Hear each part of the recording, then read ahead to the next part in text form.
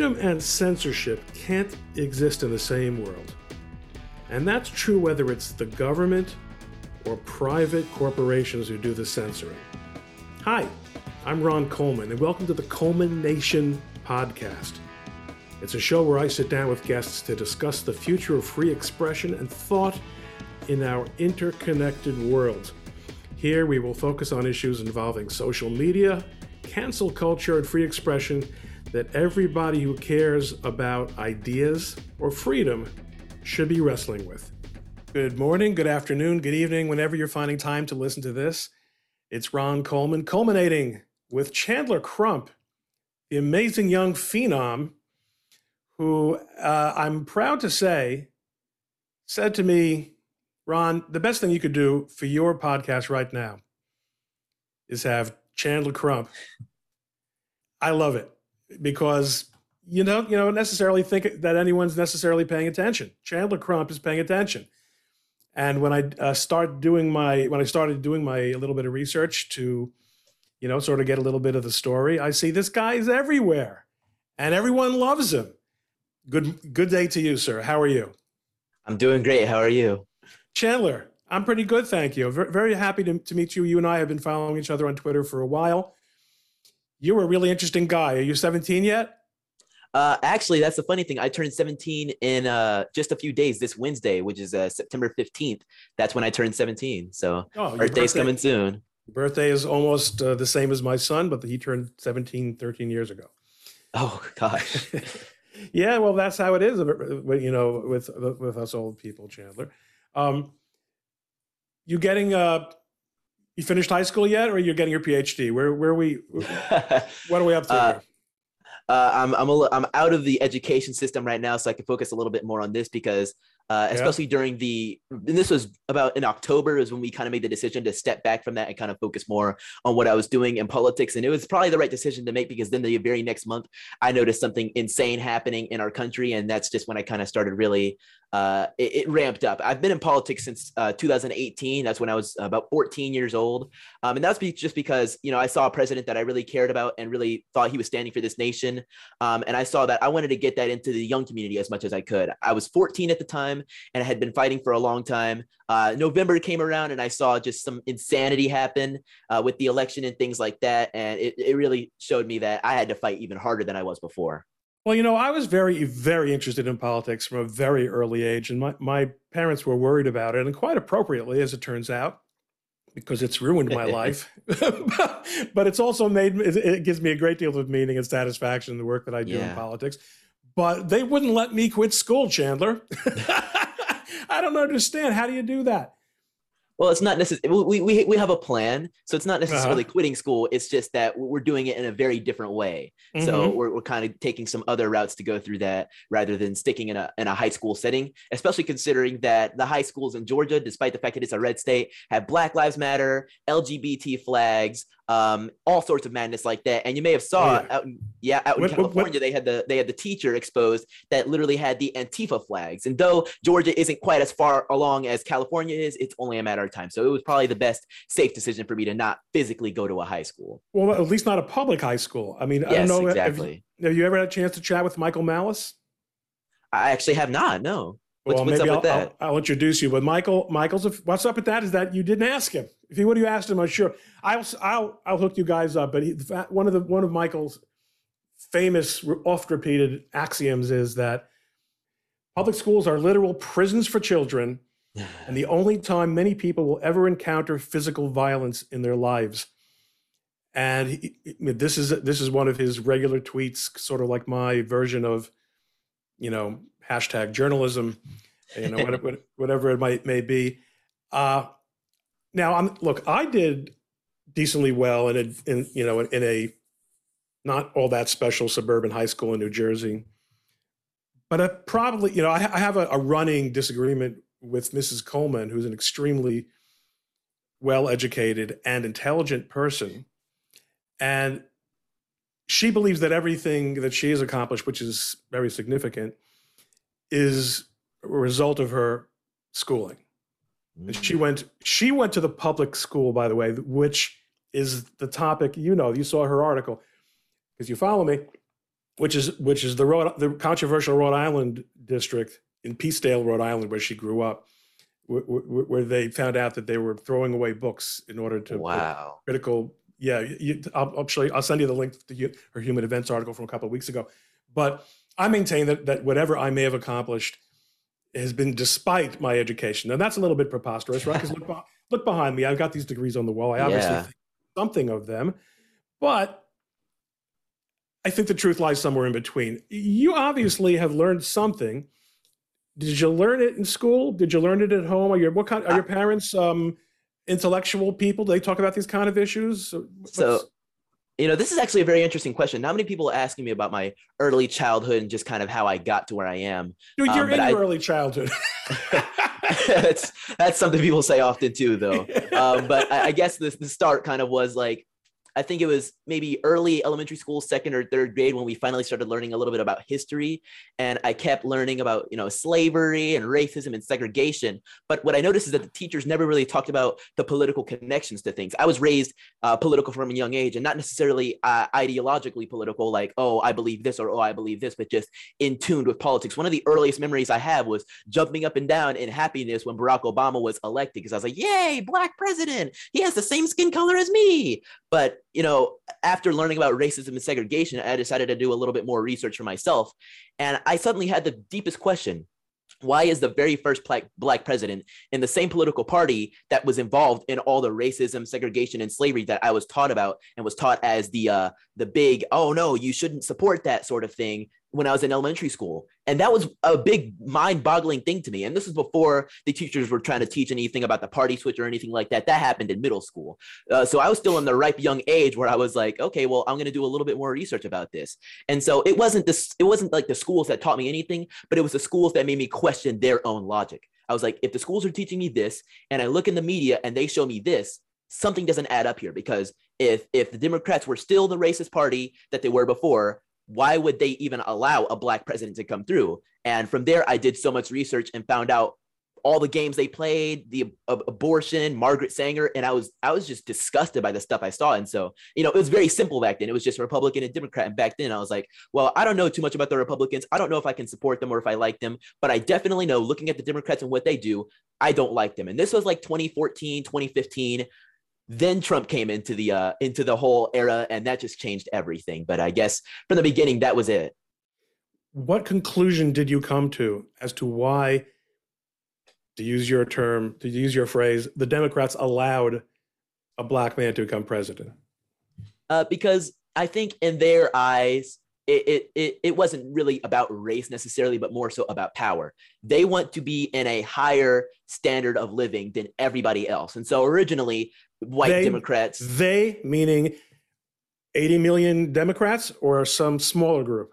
Oh, a much, much smaller group that has been, okay. It's been growing slightly as the rest of the country has grown, but it's probably something still around like 100,000 or so people. But from the beginning, it was the white liberals, white Democrats in the South.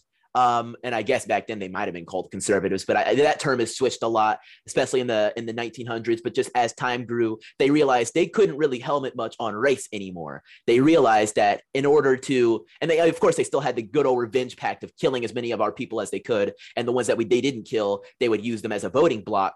But just as time went on, they realized they had to shift their sort of ideas a little bit to seem less evil in this way and promote their evil in more subliminal ways. And so instead of hosing you down in the street, they'd influence your mothers and your fathers to break up. They'd influence your mothers to say, okay, well, I don't need the Black father in the home. I just need the welfare checks. The government became the daddy to the Black mother and the daddy to the Black children. And those Black children would then be in the streets. And those Black mothers, if those children weren't in the streets, they were killed before they were born. So various different routes they would take it.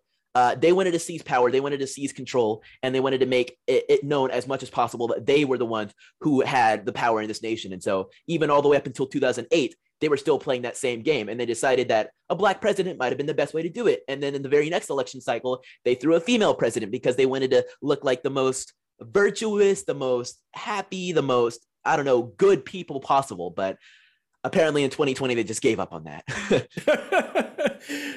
Because accepting your narrative, which very little of it sounds far-fetched to me, I think they realized it didn't matter who they ran for president. Yeah. It didn't, obviously. Obviously. Yeah. I mean, what could be better proof of that? But it's interesting what you say, because I just had this discussion with someone. I had a thread that I was very proud of, where I think I really analyzed what I thought had been happening to the Democratic Party, and how Barack Obama saved them from a very, very serious death spiral in terms of electoral outcomes, because they were losing state houses, they were losing Congress, they were losing presidency, and their bench was so weak. And out of nowhere, it seemed, comes this, this phenomenal black guy who is really well-spoken, right? Like you, he doesn't speak Ebonics, as we used to, that was the term in those days, okay? He doesn't speak like a black, he sounds like a regular, in fact, he sounds more like a white man than I do, to tell you the truth. Barack Obama, I mean, I wish if I had a voice like that, I would have gone into radio. Really, really well assimilated. Of course, he's not a descendant of American slaves. So he looks black, but he's not black, right? And he does all this magic, political magic for the Democrats, not only because Democrats can support him wholeheartedly, but because many moderates feel virtuous voting for him. Yeah. Because they're proving to themselves, some of my listeners have already heard this story, but I might have to tell this to you, because it'll if you remember nothing else from this discussion, I think you'll remember this. When I was in college, you could sign up to be a paid volunteer or paid subject for undergraduate psychology experiments. In other words, research thingies, behavioral research type things. Not medicine or stuff like that, but press the button, get a piece of cheese, that sort of thing. And you get $50 or something, and that motivated me.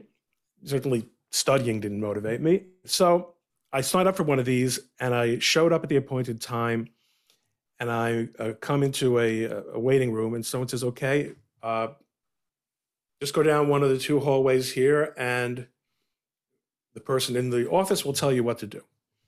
And I said, "Which one?" They said, "Either one, just choose yourself." So there was one hallway, two rooms. I went down the hallway, and on the right is a black guy sitting at a desk, and the left is a white guy sitting at a desk, and they're both looking straight ahead, no eye contact. So I went into the one with the black guy.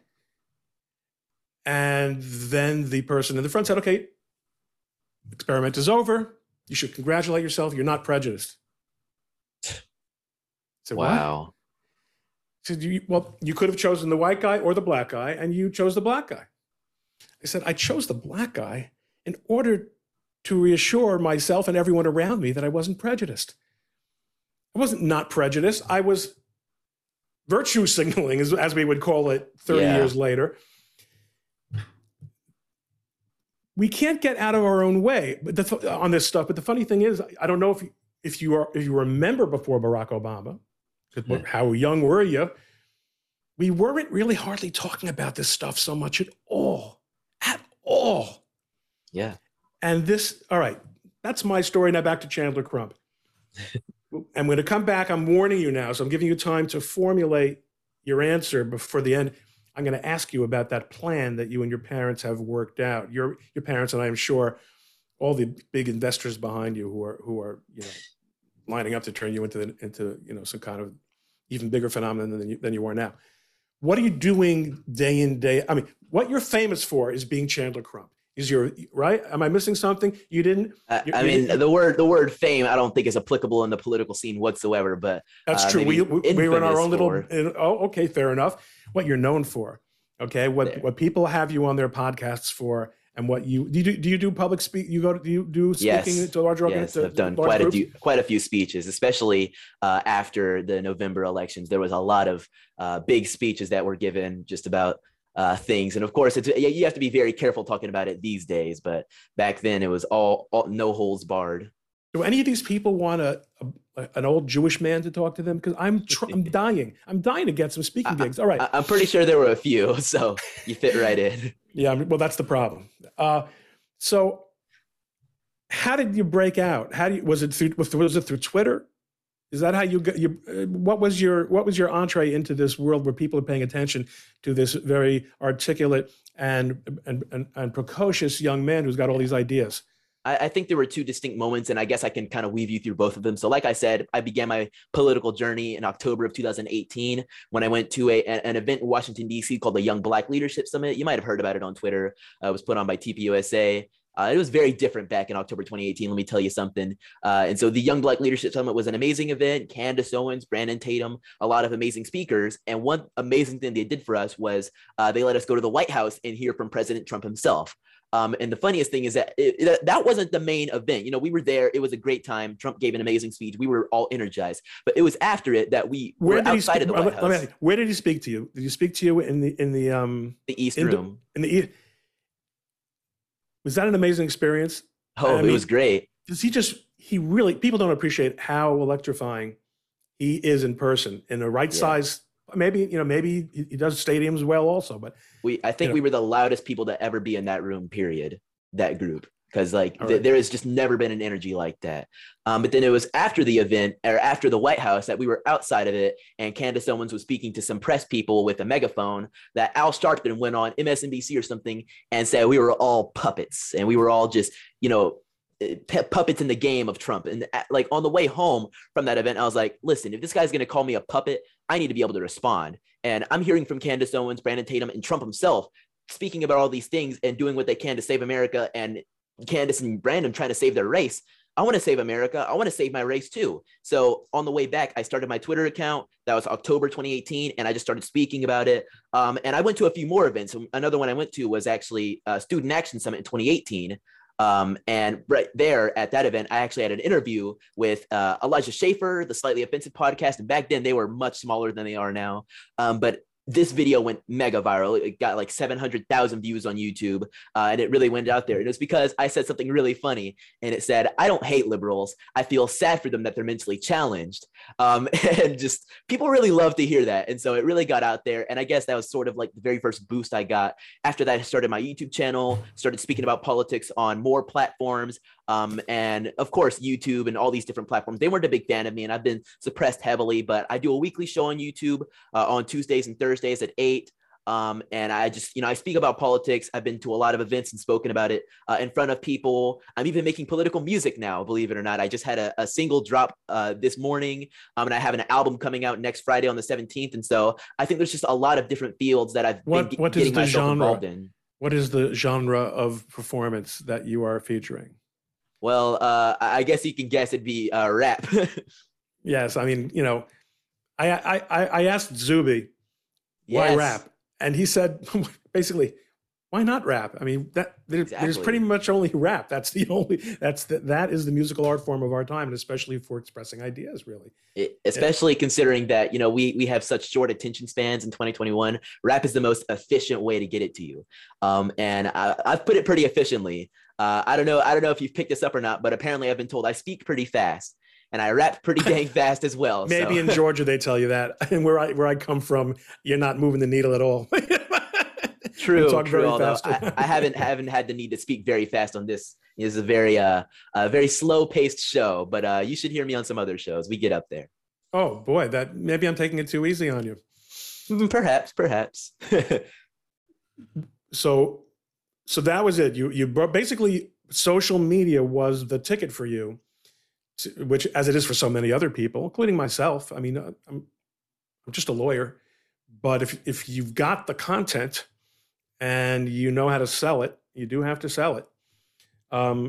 You can obtain a voice, and that's an amazing thing. And we often forget, it's frustrating as the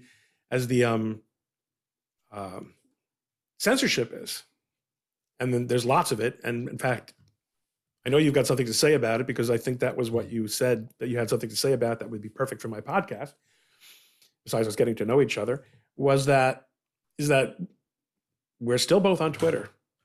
Yeah. And being careful isn't the worst thing in the world. And there are people who have been careful and have been banned anyway. But it's an amazing time for people to come out of nowhere and suddenly have a voice in, as you said, at least in the political world, but to some effect, it has an effect on others. I mean, you know, even if they're not watching or listening to you in the White House, someone who is in the White House is having someone do it for you. They do. Put you on a list. Oh, forget the lists. We're on so many lists already. Yeah. I've been on lists for a long time, though. I mean, I've got a friend who assures me that back when we were blogging together in the 90s, that Ron, you've been on that list since then. Wow. I don't know. Who knows? Sometimes you're flattering yourself.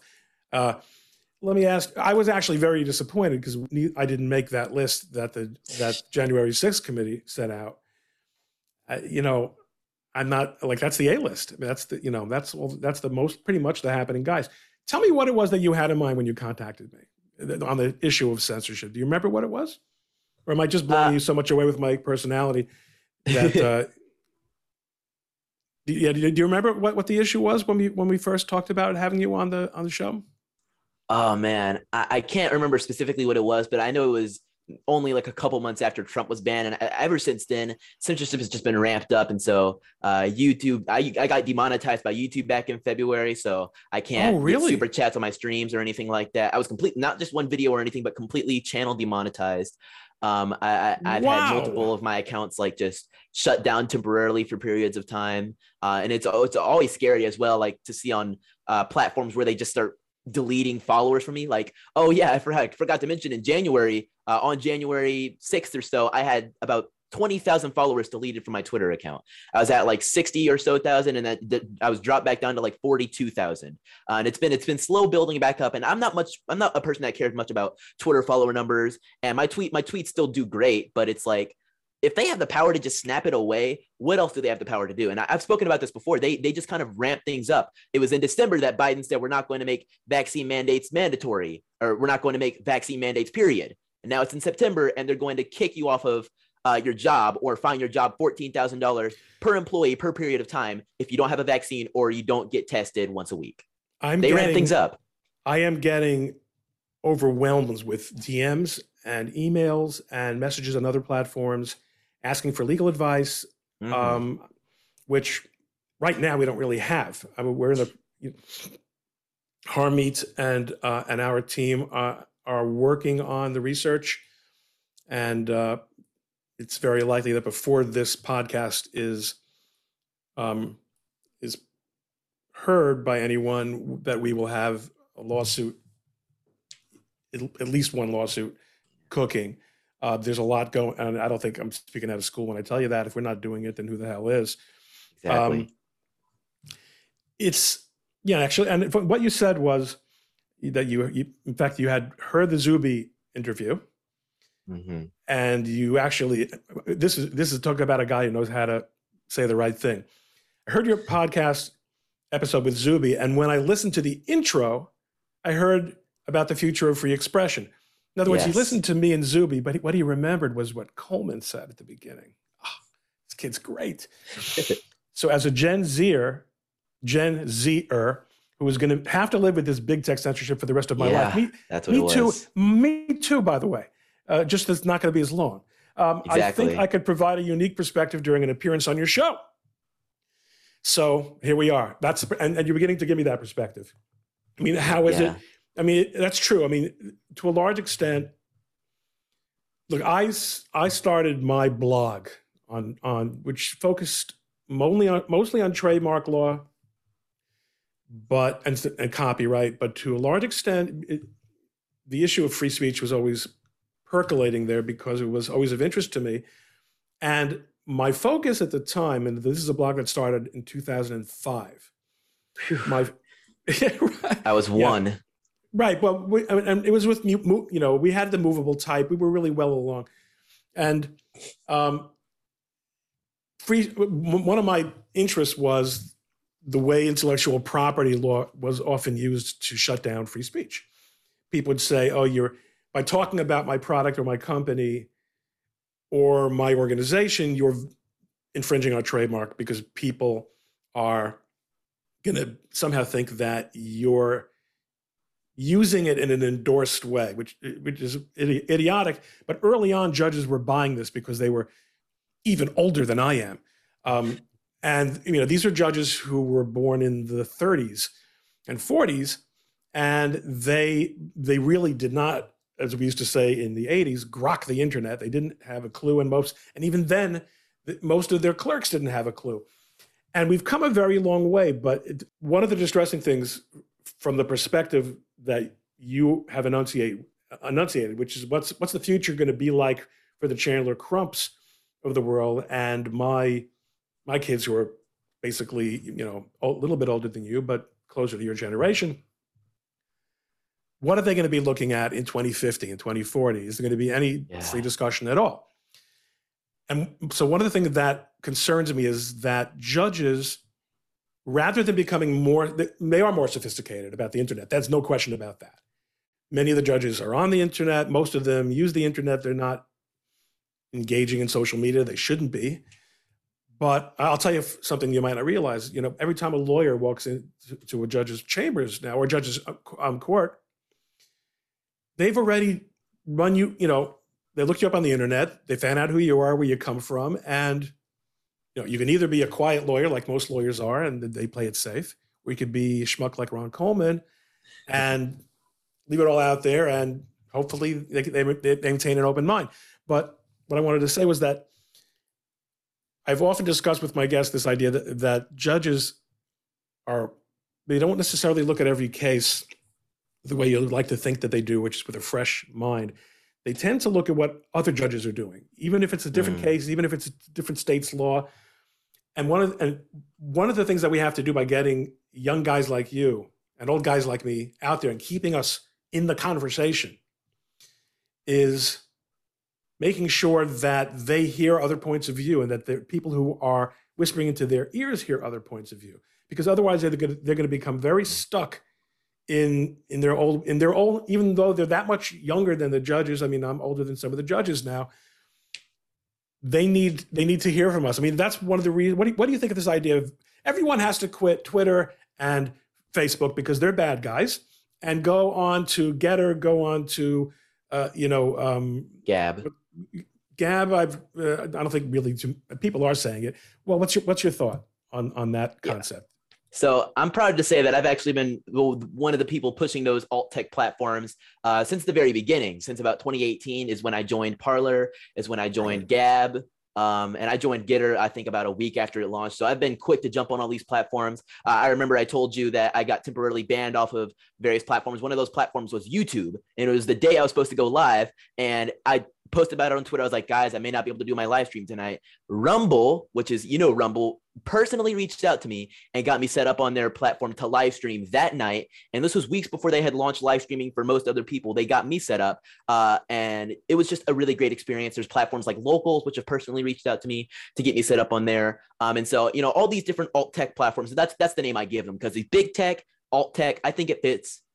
And I think these platforms stand for your ability to speak for yourself. And I understand some people saying it's an echo chamber or all that, but I disagree with that notion, because the more of us get on there, then the more liberals are going to want to get on there too, because where else are they going to fight right wingers? That's what they like to do. And the thing about getting on these platforms is that the more of us that are there, the more legitimate they become, and the more legitimate the First Amendment and being able to speak for yourself on digital platforms like those becomes a standard again. Because, 10 years ago, you couldn't get banned off of Twitter or Facebook, or I don't even know if Instagram existed 10 years ago, but you couldn't get kicked off of those platforms just for saying some political opinion. 10 years ago, the political sphere was very different. You'd just be talking about Obama and I guess 10 years ago, 2011, Mitt Romney or something like that. It would not be as crazy as it is today talking about Trump or Biden. You will get kicked off the platform for saying, I believe Trump is the rightful president right now. You would literally get kicked off. So I guess all goes back to, I think they're very legitimate places that we need to be getting on as much as possible, even if some of them may be rough around the edges right now. You don't have to get on all of them. I'm on all of them. But pick one that you like. I guarantee you most of the influencers you care about are there. And the more of us get on there, start posting on there, it's going to be a great thing for us. And I think that's one of the best routes we can take to guarantee free speech for our next generation. I think you're right. And like you, I'm at least nominally on all of them. And I've been coming on I'm really leaving YouTube behind because Yeah. They clearly have an affirmative policy of discouraging new channels and discouraging conservative channels. And people say to me, Ron, you have 140,000 Twitter followers and you're getting 300 views on YouTube interviews with really well-known people. Obviously, they're playing with you. So I'm focusing my video on Rumble now. And again, I'm still on YouTube, and I'm going to get back to that point in a second. Getter has been a little bit disappointing, though, because you said one thing, which is that, well, most of the influencers you're looking for are going to be on these alternate platforms. Almost everyone I know who's been banned from Twitter is not on Getter. And that's a disappointment. They're playing it safe, and I get that. But the important thing, I think, though, remember what my point was, is you stay on Twitter and you stay on YouTube. Absolutely. Because you do need to stay in the main conversation. Mm-hmm. And put that pressure, however much they throttle it, however much they, shadow ban, whatever it may be, until they drag you off kicking and screaming. Yeah. You've got to be heard, because sometimes something's going to leak over to the other side and you're going to have an effect. What other choice do we have? Just going into echo chambers. You're right. They don't have to be echo chambers, but right now that's mostly what they look like. Do you ever find yourself in situations where you really get to speak anymore to people who really don't see it your way? I mean, you started out, having this experience with, Al Sharpton. Are you mostly now just surrounded by adoring white conservatives who, you're going to be our Black Obama? Do you ever get that feeling? I don't necessarily get that feeling, but I guess it's just because I'm so. I hope not. We trust you, and you seem like you're for real. Yeah, I try my best to. I'm so focused on just pushing content out there and reminding people that there is still hope in this nation. I think at this point, they don't even like. I don't get stuff from the other side because they're too busy laughing it up and enjoying what they've got right now. I'm busy providing hope to my followers and providing hope to our side, because there are so many of us who are like on the edge of ready to give up because they're seeing the government encroach on every single, and when I say every single, I mean every single right they have, that they're scared. And I'm scared too, but I'm putting my fear aside, my fear for the future aside, and trying to promote hope, trying to promote to my people that, there is still something that we can stand for. I'm going to be here to fight for a long time. I'm going to keep it up. What do you mean when you say you're scared? Are you viscerally scared, or you mean intellectually you're concerned and you're worried? You can if you really tell me that, sometimes I think it's scared. Both. I think it's both. And there's very few things that make me viscerally scared. But there are a couple, and mostly with the Biden administration with these job vaccine mandates, I worry for my parents. How about rats? Do rats make you scared? No, I think rats are actually quite cute. I like them. You like them in the laboratory, but you ever seen a rat in the subway? I haven't taken a subway before, but okay. Well, that's a good way to live a relatively fear-free life. Okay. But yeah, just thinking about the future. That some things about the Biden administration, what they're doing, the precedents they're setting. That's a really important thing with just executive action. It's scary. Yes. Well, that is scary. And I do think that we use the word scary in a sort of politically rhetorical way these days. Yeah. Tell me, I've got two questions left for you. First of all, when you first started out, and again, I think this was shortly after you had this epiphany when you realized what was going on around you. You said, one of the things I say is that I don't hate liberals. I just think they're mentally challenged. Yeah. Do you really think they're mentally challenged? I think in a lot of ways they are, honestly, especially with the things they stand for and the straight up double standards. Now, some of them it's mental challenge. Some of them it's just straight up, they're just, they have a malintent for this nation. One great example I want to point to right now is the fact that the Biden administration is suing Texas for their law against abortion. Meanwhile, at the same time, they are requiring that at all jobs you go to, or not all, but like 100 million or so employers or people in America have to go through this vaccine mandate. So it's my body, my choice when it comes to killing a child, but it is not my body, my choice when it comes to getting the vaccine to go to work. That's one way I can point to that is just directly. And I know a lot of the people who were involved in making that choice, they were just malintent. But a lot of the people who are supporting that choice in the lower end ranks that are people that just bow to the mob and bow to, or not even bow to the mob, but are the mob, mob, they're the ones that are mentally challenged, especially when we look at the Antifa types and all them. Definitely. So are you familiar with the concept of cognitive dissonance? Yeah, I'm pretty familiar with that. That's what I think is the mental challenge that you're really talking about, because all things being equal, it's a pretty good bet that the IQ difference between Democrats and Republicans is quite close. But the capacity for cognitive dissonance, I think, among liberals is phenomenal.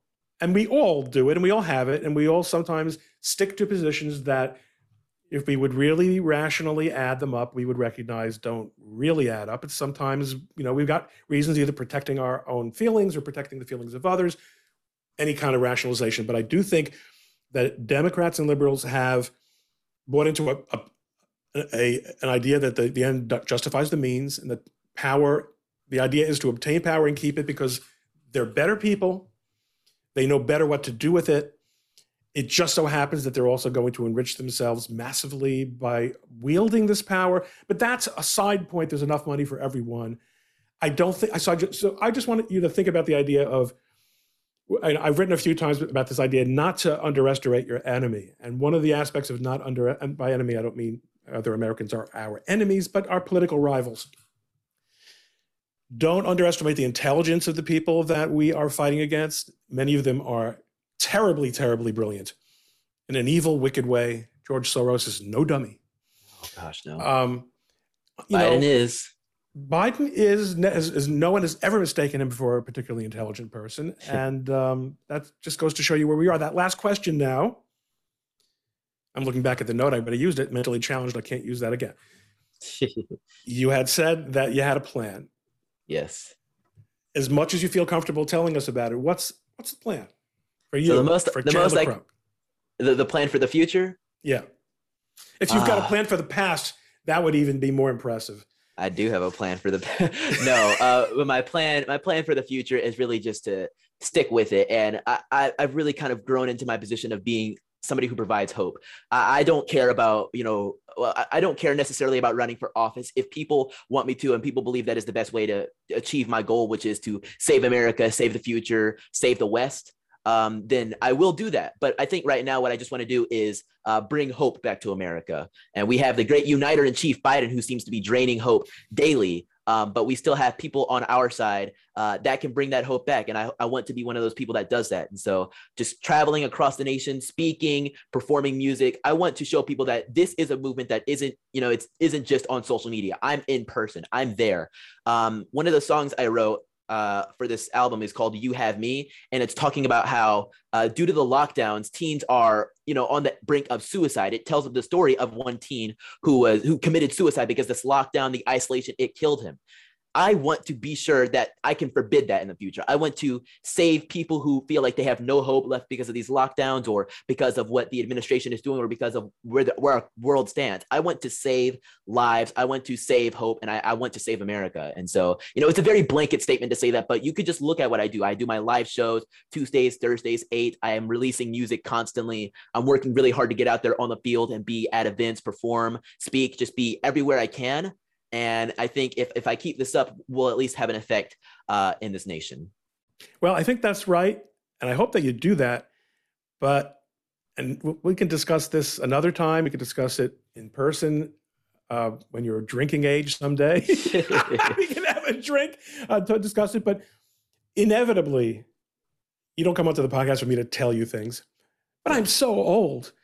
And you're so young that you can't stop me. Inevitably. No, I want it. That's how you get there yourself, is by hearing it. Thank you. You're going to go through, you're a remarkably precocious young man. You read a lot, right? You read a lot. Yes. Your spoken English is perfect. When you make a mistake, you correct it so that you are able to think on two tracks, the mouth track and the brain track. That's really good. You have really excellent verbal skills, and people who read a lot, write well, and speak well. Good for you. But you're going to go through a lot of changes as you go from adolescence into adulthood. And then, I'm not remotely the person I was when I was 25, much less when I was 17. So I hope you give a lot of thought about how you're going to ripen, as your life ripens and your mind and body ripen, how that's going to change the nature of your mission. Because Absolutely. I think that as exciting and fun as it is to get all these people who are so interested in what you have to say, you're going to get tired of it. You're going to want, and you look around you, there's so many great examples who've created so many really extraordinary, platforms and, movements. I'm sure it's going to come your way. And I'm hoping to see as much of it as I possibly can with what, and to stay in touch with you and hopefully have you on again. Maybe you'll have me on your show too, even though you're not going to make any money from it. No, I don't really stress about that. And you're right. No, clearly not. You're being a pretty damn good sport about that, about being demonetized. But you're switching to Rumble now, right? So they're monetizing you. Yeah, a little bit. We're still working on that. The live stream is still on YouTube. Yeah, live stream is still on YouTube. Yeah. And we have some really, really, really great people that donate to support during the streams, which is and I tell them on the stream, that's the only way I can really keep these streams going is by people supporting us on the stream. And so I'm really happy about that. But I really like what you said about the whole ripen thing, because I've seen myself grow. Like this Tuesday on my live show, I'm actually going to be watching some of my old videos with my people and just kind of showing my growth. But I know when I watch it, I'm going to be like, dang, I've seen, my video editing and recording skills have grown. But I'm also just kind of seeing the subtle differences in the way I talk. I feel a lot more connected to the information I'm giving. I feel a lot more confident in what I'm saying. But I also feel like today, what I'm saying has a lot more impact and meaning and weight behind it than what I was saying before. Because I was just talking about, this girl said something against Ben Carson. Do you know what an REO is? That's a random story, but that was like a long time ago.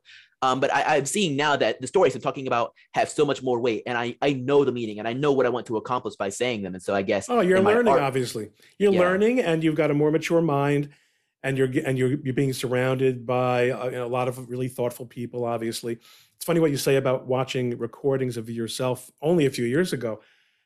Just as kind of for a little bit of fun, I recently reposted on social a grainy old webcam video from 2008 that I posted to Facebook, clean shaven and 30 pounds thinner and a little bit of hair up here, and it was black, and talking about Rosh Hashanah. And I was astonished at how much I sound like myself then. But last night I was reading about Churchill, and not everyone, maybe you haven't had a chance to listen to it. Take a time to listen to his famous speech to Parliament, Blood, Sweat, Toil, and Tears. He has a much higher voice, first of all. Two guys who have higher voices than I thought when I met him. I saw Cernovich. Yes. Cerno has a squeaky little voice. and also Schlichter. Both these guys make me sound like a basso profundo. But Churchill also had a somewhat, of a tenor voice. So the famous speeches that he gave in the 1940s during World War II are familiar to people my age and older. But there was also, I didn't realize until last night, and then by the miracle of this, all those technology companies that we hate so much, I went onto YouTube and found this 1909 recording that he did when he was a young member of Parliament, promoting a progressive tax increase in the UK. And he was considered to be a social democrat. And his voice was that much higher, and his pronunciation apparently changed a lot. And this is one of the most famous speakers in the world. And like you, he paid a lot of attention from the very early age of how he presented himself. He analyzed his work. So, you sound like you're getting good advice. And frankly, if you don't ever get that high school degree, who the hell cares? I mean, is there anything in the United States less meaningful than a high school degree? I mean, when people in my parents' generation graduated high school, they were by far better educated than a college graduate today, except in science or engineering. But again, that was back when I was walking to school in both directions, uphill in 3 feet of snow. You've heard enough of that. Chandler, thank you so much for inviting me to share some time with you and getting to know you better. I think one of the nice things that happens after these conversations is that people who I've been mutual followers with, we start paying more attention to each other's content, and Definitely. it has more meaning to us. And I hope that will continue with both of us. Continued good fortune and good stuff, and keep us in the loop. Okay. Thanks again for coming on. Yeah. Thank you so much for having me. You're welcome. Hey, thank you for listening to the Coleman Nation podcast. Don't forget to subscribe on Apple Podcasts or your favorite podcast app. If you like the show, please rate it 5 stars and leave a review. For more information, please visit the show's website at coleman-nation.com. That's coleman-nation.com. Or you can visit my blog at likelihoodofconfusion.com. Join us next time on the Coleman Nation podcast and have a great day.